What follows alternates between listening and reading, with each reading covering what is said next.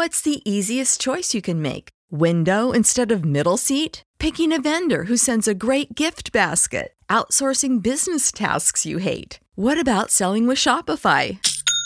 Whether you're selling a little or a lot, Shopify helps you do your thing, however you cha-ching. Shopify is the global commerce platform that helps you sell at every stage of your business. From the launch your online shop stage to the first real-life store stage, all the way to the did we just hit a million orders stage. Shopify's there to help you grow. Whether you're selling scented soap or offering outdoor outfits, Shopify helps you sell. Wherever and whatever you're selling, Shopify's got you covered. Sign up for a $1 per month trial period at shopify.com/try. Go to shopify.com/try now to grow your business, no matter what stage you're in. Shopify.com/try. When you need mealtime inspiration, it's worth shopping Kroger, where you'll find over 30,000 mouth-watering choices that excite your inner foodie. And no matter what tasty choice you make, you'll enjoy our everyday low prices, plus extra ways to save, like digital coupons worth over $600 each week. You can also save up to $1 off per gallon at the pump with fuel points. More savings and more inspiring flavors make shopping Kroger worth it every time. Kroger, fresh for everyone. Fuel restrictions apply. Welcome to SEO 101, your introductory course on search engine optimization. So, turn on your computers, open your minds, grab your mouse, and get ready to get back to the basics. SEO 101 on webmasterradio.fm is now in session. Hello and welcome to SEO 101 on webmasterradio.fm, episode number 331. This is Ross Dunn, CEO of Stepforth Web Marketing, and my co-host is John Carcutt, the Vice President of Strategy for Reflexive Media. Hey, bud. Hey, how are you doing, man? You feeling a little more settled at your place? I'm feeling better. It's been a rough week, though. I mean, some sad news this week, and hard to focus. Yeah, our industry friend, colleague, Jordan Casteller, passed away last week, and it was a shock, obviously, to everyone. Yeah. There's just been hard to get any words together for it. I know Jordan was a great guy. I mean, I've known him, it's like as long as I've been going to conferences. He was young too, 35 years old, but he's made a huge impact on this industry, and I think his passing has made yet another huge impact on this industry, because there's so many people that are outpouring of sympathy, outpouring of support. There's a GoFundMe page for his family. The goal is $25,000. I know they surpassed $20,000 in one day from people in our industry. And there's some groups been set up, some support groups, to make sure that if anybody in the industry is dealing with depression or stress, that they have people to reach out to and contact. It's been a rough week, but there's been some good come out of it as well. Yeah. None of it makes sense, but I'm glad there is some good that's come of it, and we're going to miss him. He was always smiling, brilliant guy, just a really good part of our industry. So there's a gap now for sure. Yeah, and if you're listening to the show and you need any kind of support because you're going through depression or anything like that, on Facebook there's a new group called SEO Buddies. It's a support group now. It was a private group when it first started, but they changed it to a support group. So go in there. A lot of people have been offering to help. So feel free to look us up. Oh, it's no longer private? I don't believe it is. I think she changed it to a support only. group. We put a lot of personal info out there. Yeah, there's a lot of personal info, and I'm sure it's members only. You have to request to be in there, but it is listed as a support group. It's called SEO Buddies. Yeah. Well, yeah. There's not much to say. It's just a sad time. Yeah. Eric Ward this year, and then Jordan Casteller, and there's been another couple close calls. Okay. Yeah. Okay, well, let's get to some more positive news here. There has been an update to the Google Search Quality Rater guidelines. It was actually Well, why don't you tell the story? You were the one that did most of the research on this. It was a little bouncing around for a while. So they published it, and then the next day it was gone, and then it got put back again. So a lot of people were like, what did they do? So we know people that downloaded when it first came up.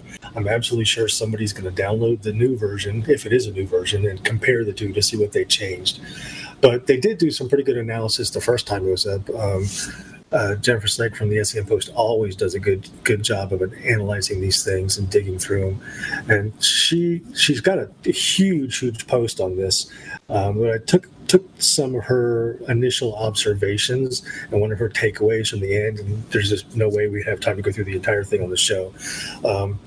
But two big things that she really talked about in this analysis is they're really focusing on it used to be just website reputation, but now they've expanded it to be a website reputation of the website or creator of the main content. In their reputation research section, they changed it to reputation of the website or the website creator of the main content. So they're not just looking at what your backlink profile would be for reputation now. They're actually the raters themselves are looking at the people who write the content. It kind of reminds me of authorship a little bit, trying to decide who wrote what and what their reputation is as part of an algorithm. So they're having the quality raters do it. So what do you think about the idea that authorship might be on its way back, Ross? Well, maybe this is just a clue that it never really went away. It just went to a different place. That's true, too. And we always kind of wondered whether or not it was just in the background. They said it wasn't, but the fact that they're stating that authorship is so important is interesting. Or maybe they just came full circle and realized, well, I guess we're going to have to do this. And you've got to think that they won't want them to. Well, maybe they will, but they won't want them just to research an author every time. You'd think there'd be a database or something. Yeah, or notes or reference material. They do have the ability to do that, I'm pretty sure. I wonder if they use Bing to check up on the author's profiles. No. they could, or maybe Baidu. Or Yandex. There we go. Yeah, the Yandex. Baidu is China, Yandex is Russia. Yeah, exactly. But I thought that was interesting. From last year. That's one of the ones. The low quality section was expanded to include reputation as well.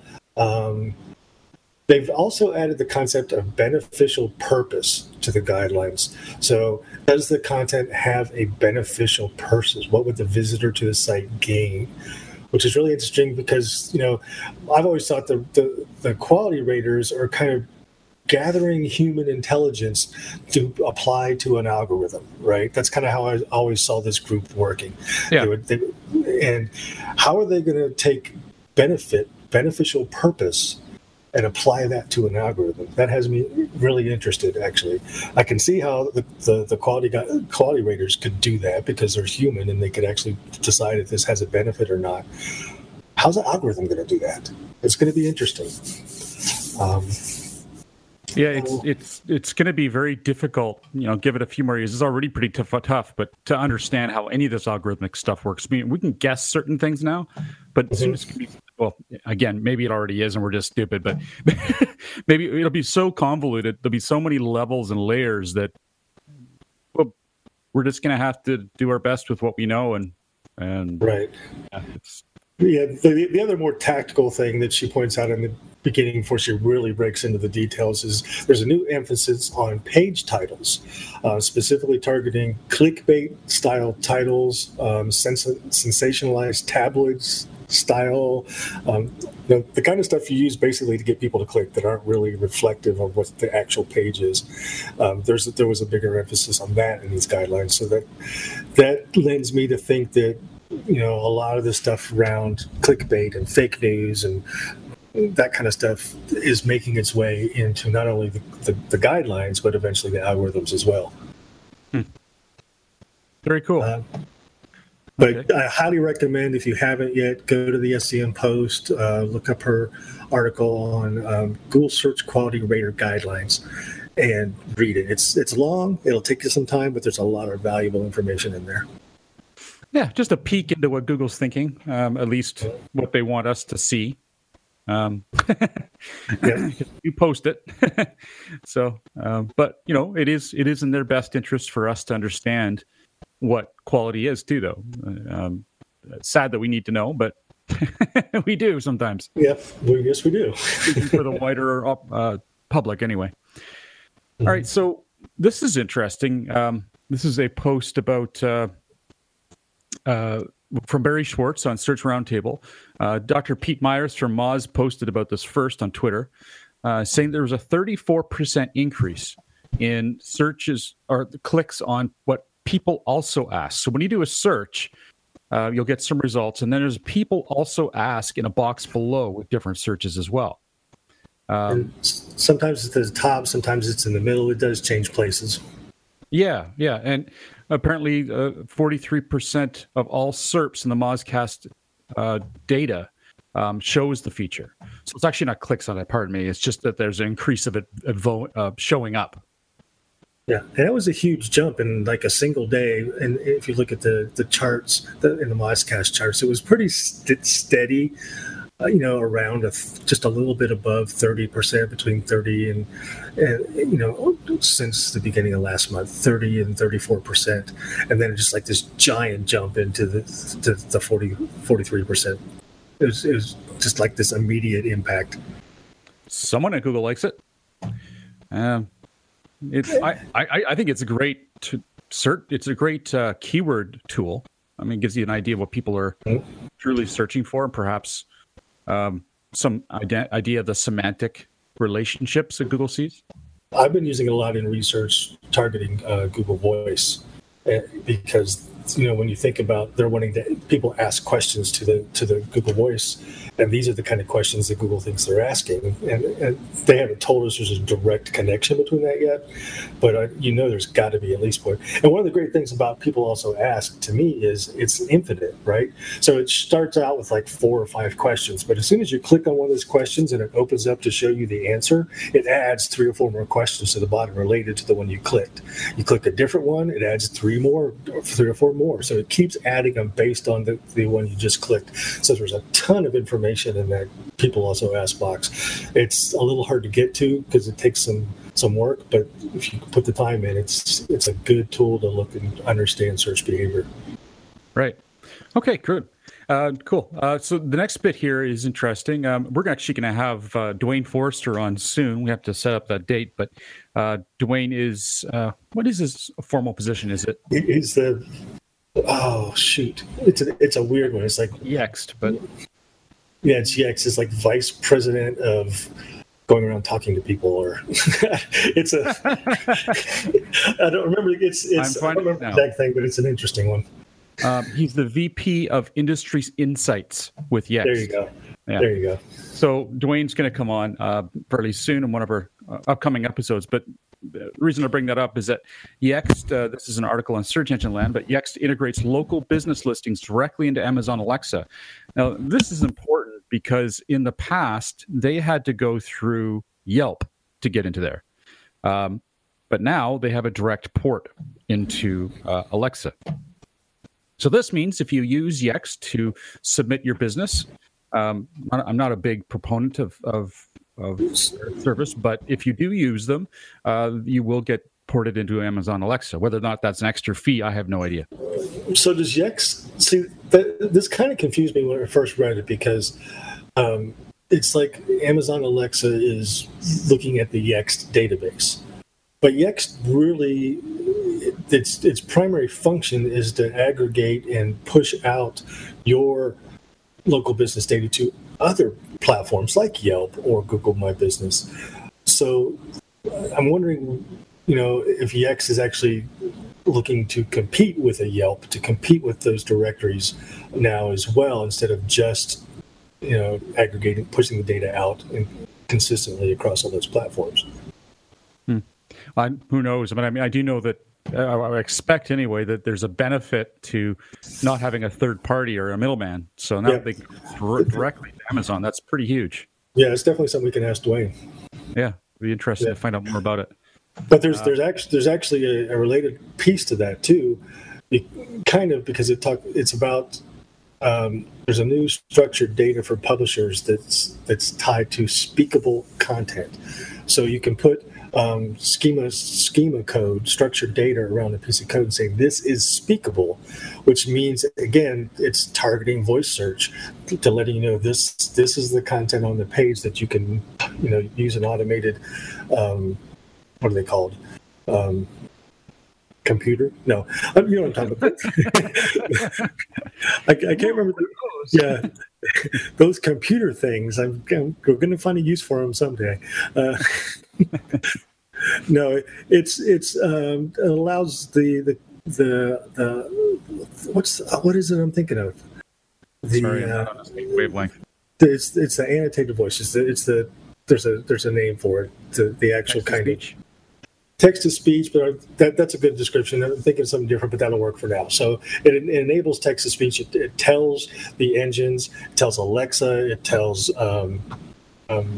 Google Home, what parts of a page they can actually convert to voice electronically, which is really interesting. Yeah, for sure. Well, they're saying here that there are between 40 and 50 million smart speakers in the U.S. homes today. So that's of course growing quickly, very quickly, and many homes have more than one. Yeah. So it is going to be a very interesting predicament for businesses trying to market in there. We've talked about it before, but there's no quick answer on what works and what doesn't. But there certainly is some testing out there. Lots of testing being done. I have no doubt about that. But not a lot of it's revealed yet. So, all right. Well, let's take a quick break, and we come back. We've got lots more news to share. SEO 101 will be back right after recess.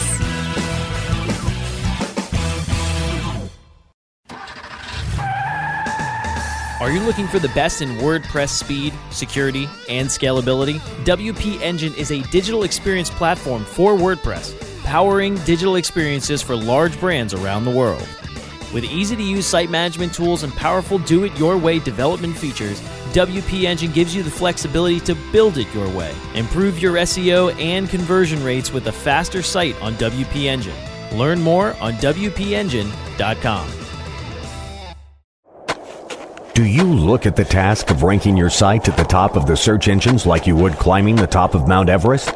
It doesn't have to be. TopSEOs.com knows how hard that climb can be, and they can make top ranking a reality. Top SEOs sends you to only the right search vendors and agencies that they know will work for you. Since 2002, TopSEOs.com has reviewed and researched the best search engine marketing agencies and solutions providers. Don't risk the cost of falling off the proverbial peak of search rankings. Let Top SEOs give you peace of mind. TopSEOs.com, the independent authority on search vendors. There are over 70 million active podcast listeners in the U.S. Webmasterradio.fm reaches them all with the largest global distribution of any online business-to-business podcast network. Through iHeartRadio, iTunes, Stitcher, and the Webmasterradio.fm mobile app, we can target and place your message in front of those active listeners immediately. Now, your message can be delivered with less commitment and investment on over 20 hours of weekly original content, hosted by the most respected names in digital marketing, thanks to an exclusive private offer available for a very limited number of companies. But Webmasterradio.fm. Okay, class, take your seats and no talking. Recess is over and SEO 101 is back in session. Only on Webmasterradio.fm. Welcome back to SEO 101 on WebmasterRadio.fm, hosted by John Carcutt, the Vice President of Strategy for Reflexive Media, and myself, Ross Dunn, CEO of Stepforth Web Marketing, Inc. So I thought this was kind of cute. I guess you've already done the annotations bit, so I'll jump past that. Google to stop supporting public URL submissions. Whoa. So people who were going to the submit URL page will no longer find it. It is now just all wrapped up nicely into Google Search Console. So yes, there technically is something. But to quote them, we continue to welcome your submissions using the usual tool in Search Console and through sitemaps directly, unquote. Just another step in the right direction, really. Yeah, but they actually did put a little bit of limitation on the fetch URL tool in Search Console. I think, unless they removed it, because I didn't see it last time I was in there, but they gave you like a certain number of fetches you could do per day or a week or something. Some people were just slamming that tool with just trying to get their pages crawled for no other reason. I'm shocked. If there's an advantage, I'm surprised anyone took it. Wow. Yeah. But you tell people, Ross, I'm sure you know the best way to get your pages indexed. Yeah, get it found naturally. Exactly. Get people to link to it. If you have to use a submission tool or you have to use sitemaps, then it's not high performing content. And it's not likely to get as much interest. Yeah, if you have to use it to get your page indexed, you can. Yes, that tool has a bunch of great uses. I had just this week. I had a page on the client site that they actually changed domains, and the old version of the page and the new version of the page. The old version of the page 301 directed to the new version of the page like it was supposed to. Google decided that the new site, its actual canonical URL was the old version of the page, which was 301 redirecting. The new version did not have a canonical tag. We talked about this a couple weeks ago. Google has a canonical version of a page for every single page in its index, whether you're using a canonical tag or not. Well, we were able, through the new version of the Search Console, there's a thing that'll let you look at individual pages. And you can look at that individual page, and it showed us that it had picked the canonical version of the page to put in the index, not that page. Well, the canonical was the old domain. You go to the old domain, you do the same thing, and it said, this page was blocked by robots.txt, even though it wasn't, right? So they had really screwed up the way this individual page was supposed to be indexed. Went in, fetched both of them in Search Console with fetch to get them re-indexed. Within 24 hours, they were both doing exactly what they were supposed to do. Excellent. So it works if you need it to do things like that, but it's not really supposed to be used as, I want to get my page in the index. Nice work. It sounds like you earned your pay that day. Yes, I did. Or one of your coworkers, anyway. Yeah. No, that was me. I will take credit for that one. Oh, and I love this next one. First of all, this is the Mueller files, and word count isn't indicative of quality. Ooh. Okay, so you put it down. You go for it. So there was a question There's asked. Anything left to say? Yeah. Well, there is actually. There was a question asked about this on Twitter, and people were asking, word count. We see a lot of stuff about word count, how many longer pages of better quality. John Mueller basically said, word count is not indicative of quality. Some people have a lot of words and say nothing. Some pages have very few words that are very important and relative to search queries. So, not indicative of quality, which is great. However, doesn't really kind of jive with a lot of the tests that I've seen over the past year or so, where they look at, here's 500 keywords. We analyzed the research results for these 500 keywords. We did word counts for all 10 listings on the first page of all 500 keywords. The average word count, I think the last one I saw was like 1,500 words. Those kind of things. Nobody in there in this thing ever talks about what does long mean. Right? What does long form mean versus short form? That's changed over the years. I mean, if you have a page with 200 or 300 words of content, a few years ago, you could probably get away with that pretty easily.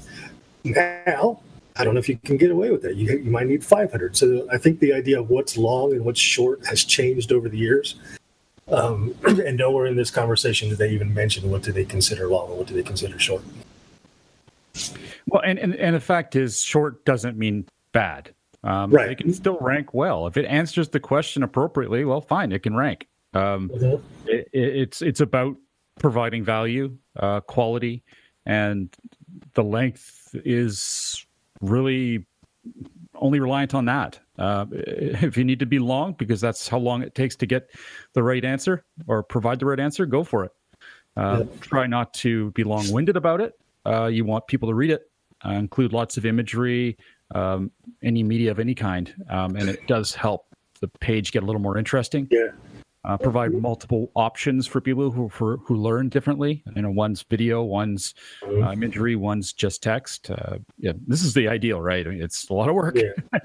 And I think John's point was more to the idea that you don't want to write long content just to have long content. You don't want to put a lot of fluff on a page that doesn't really mean anything or tie into what the topic of the page is just to have long content.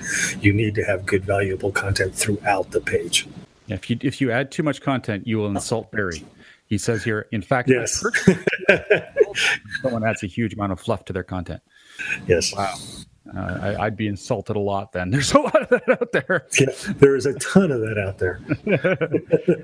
Oh dear. Well, it was certainly worth the post. I mean, some people really need this. Need to know this, and I guess we'll leave it at that. Yeah. This next one actually kind of ties into the story I just told. Okay, fire away. Yeah. So Google has, John Mueller, in one of his many forms of communications, says having rel canonical doesn't guarantee Google picks up that page as it's canonical, right? So as we just said a minute ago, every page in the index has a canonical, whether you have rel equals canonical or not. So they have ways to determine canonical pages outside of your canonical tag. So the canonical tag is only one of the pieces they use to make that decision. And he says just because you put a page in the canonical tag doesn't mean that's the one they're going to use. Just like if you don't have a canonical tag, they are going to pick one anyway, right? So again, just as with Google and many of the things they do, that canonical tag is a recommendation. It's not a guarantee. Excellent. Okay, well, it's time for another break, and when we get back, we're going to talk about the heading tag. Ooh, H1 tags? Right. This is awesome stuff. SEO 101 will be back right after recess.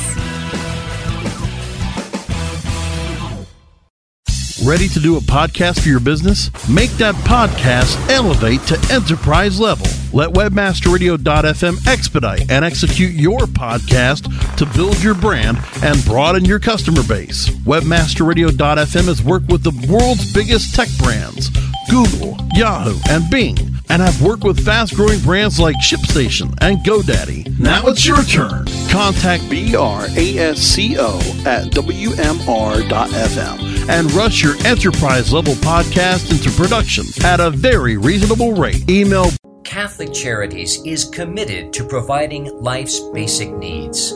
We thank you for bringing us all here today, letting these people understand how Catholic Charities runs and how important these people are.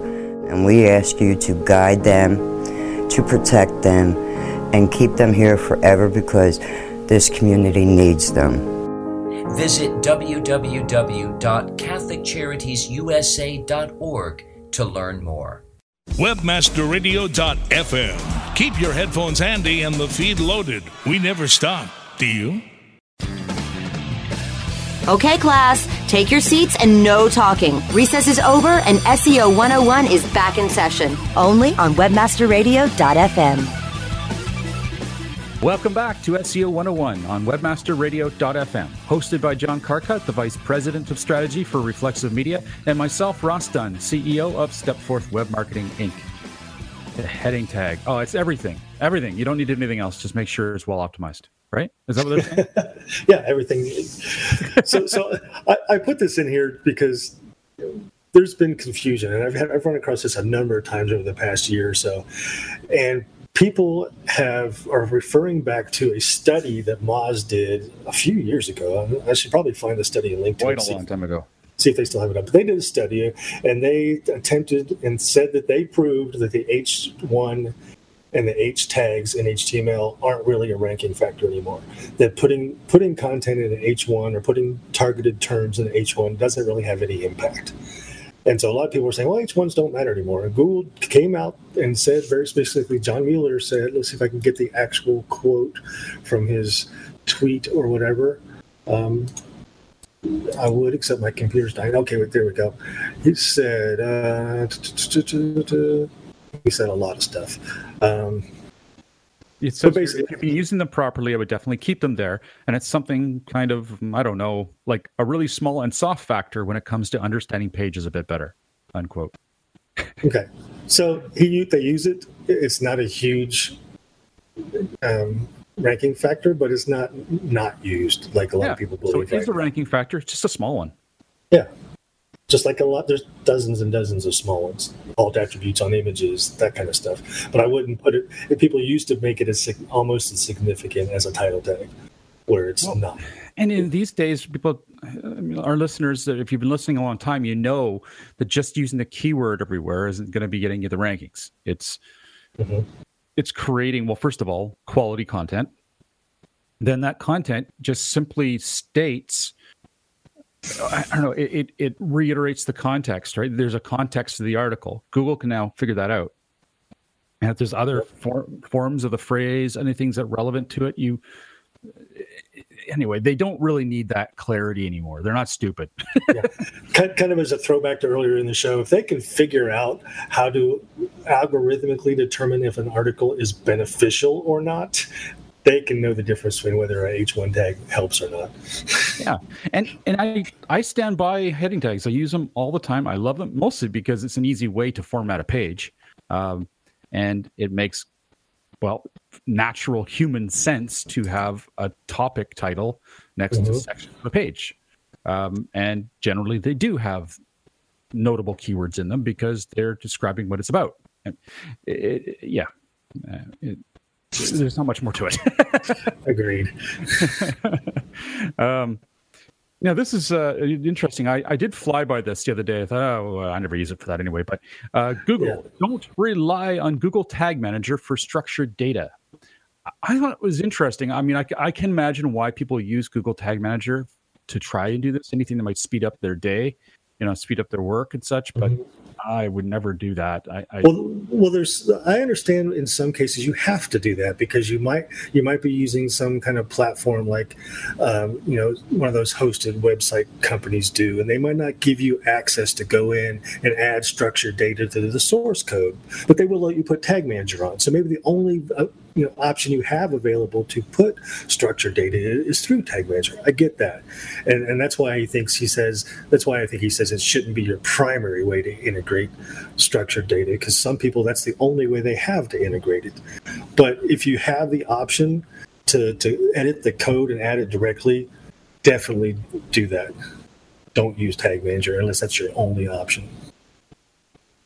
Great. Yeah, and for those who don't know, Google Tag Manager is a very cool tool. I don't know how many years ago it was released. Quite a few now. 6 years ago, maybe? I'm not sure. Yeah, it's been a while.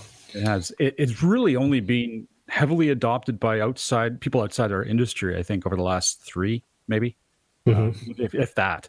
But it's a great way. You essentially just add a piece of code to pages, to a template, and once you've done that, you can then go to Google Tag Manager on a separate website and add code to your pages within your website without having to go to your website and edit it.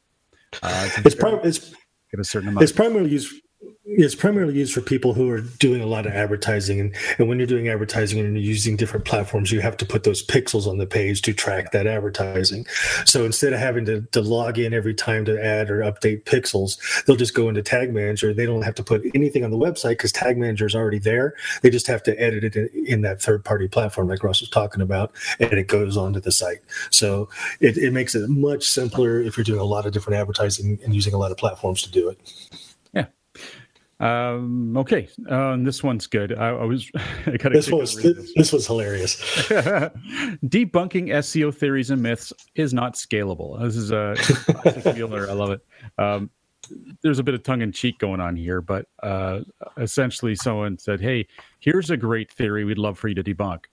And this guy by the name of Dijon SEO said this and says, "I got one for you.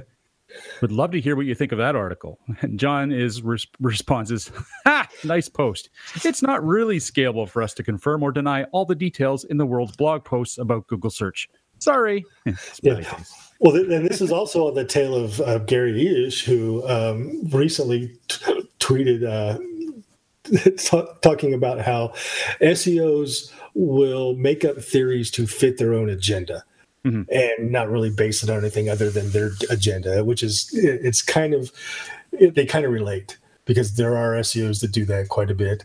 I've had to debunk a few misconceptions in forums and Facebook groups recently. Actually, there's a number of them, so it's happening more and more. So maybe that's why they're talking about it more and more. They come in cycles too. Yeah, exactly. It's like I haven't heard this one in a while. That's true. We're about due for an SEO's dead cycle, aren't we? Oh dear God, you're right. That was just coming to me too, thinking, oh, not that again. Yeah. Remember that used to actually work as clickbait? Now it's just like, oh, I don't even want to talk to you. Now it's more comedy than it is clickbait. Yeah, exactly. Anyways, it's a good point from John. We're not going to debunk everything. Good luck. Mm-hmm. Not only is it useless for them to do it, it's no benefit unless it's coming from someone who's very authoritative. And it's actually advantageous for them not to debunk all that stuff, because if people start trying to use things that are just dumb, it actually helps clear out the crud in the index, right? Because if they're using this stuff, it's obviously not going to work as well as the real, tactics that make sense. And so a lot of that stuff that's subpar won't even show up in the index. Yeah.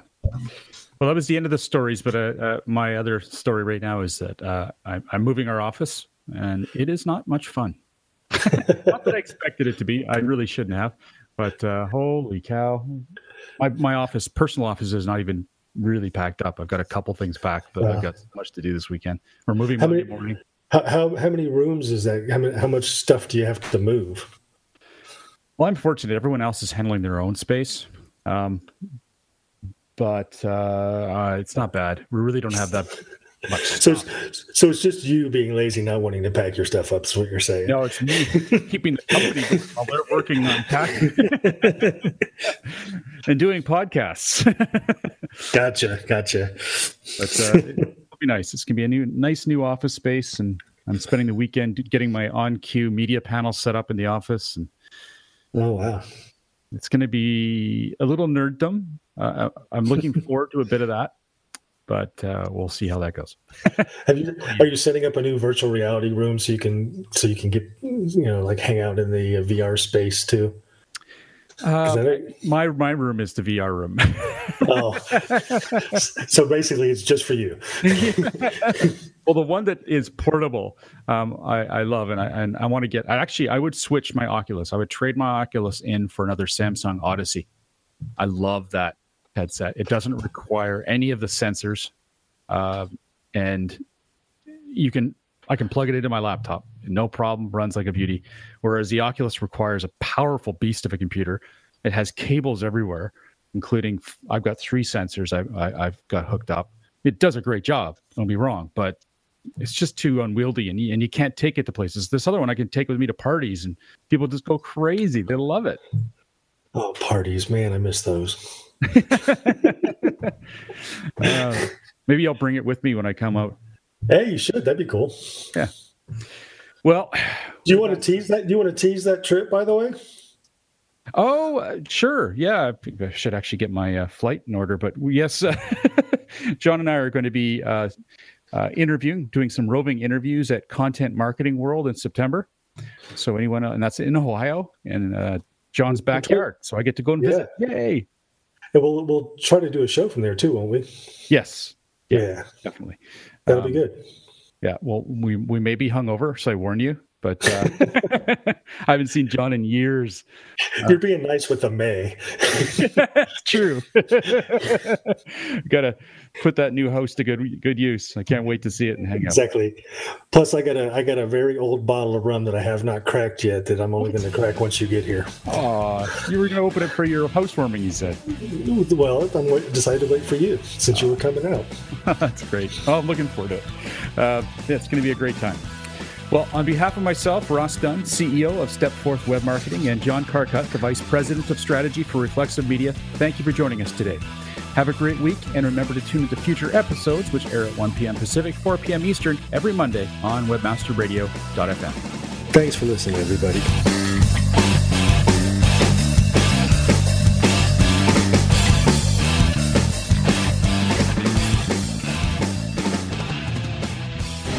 The opinions expressed on this program are those of the guests and hosts and do not necessarily reflect those of webmasterradio.fm's management or sponsors. Any rebroadcast or redistribution without authorized consent of webmasterradio.fm is prohibited.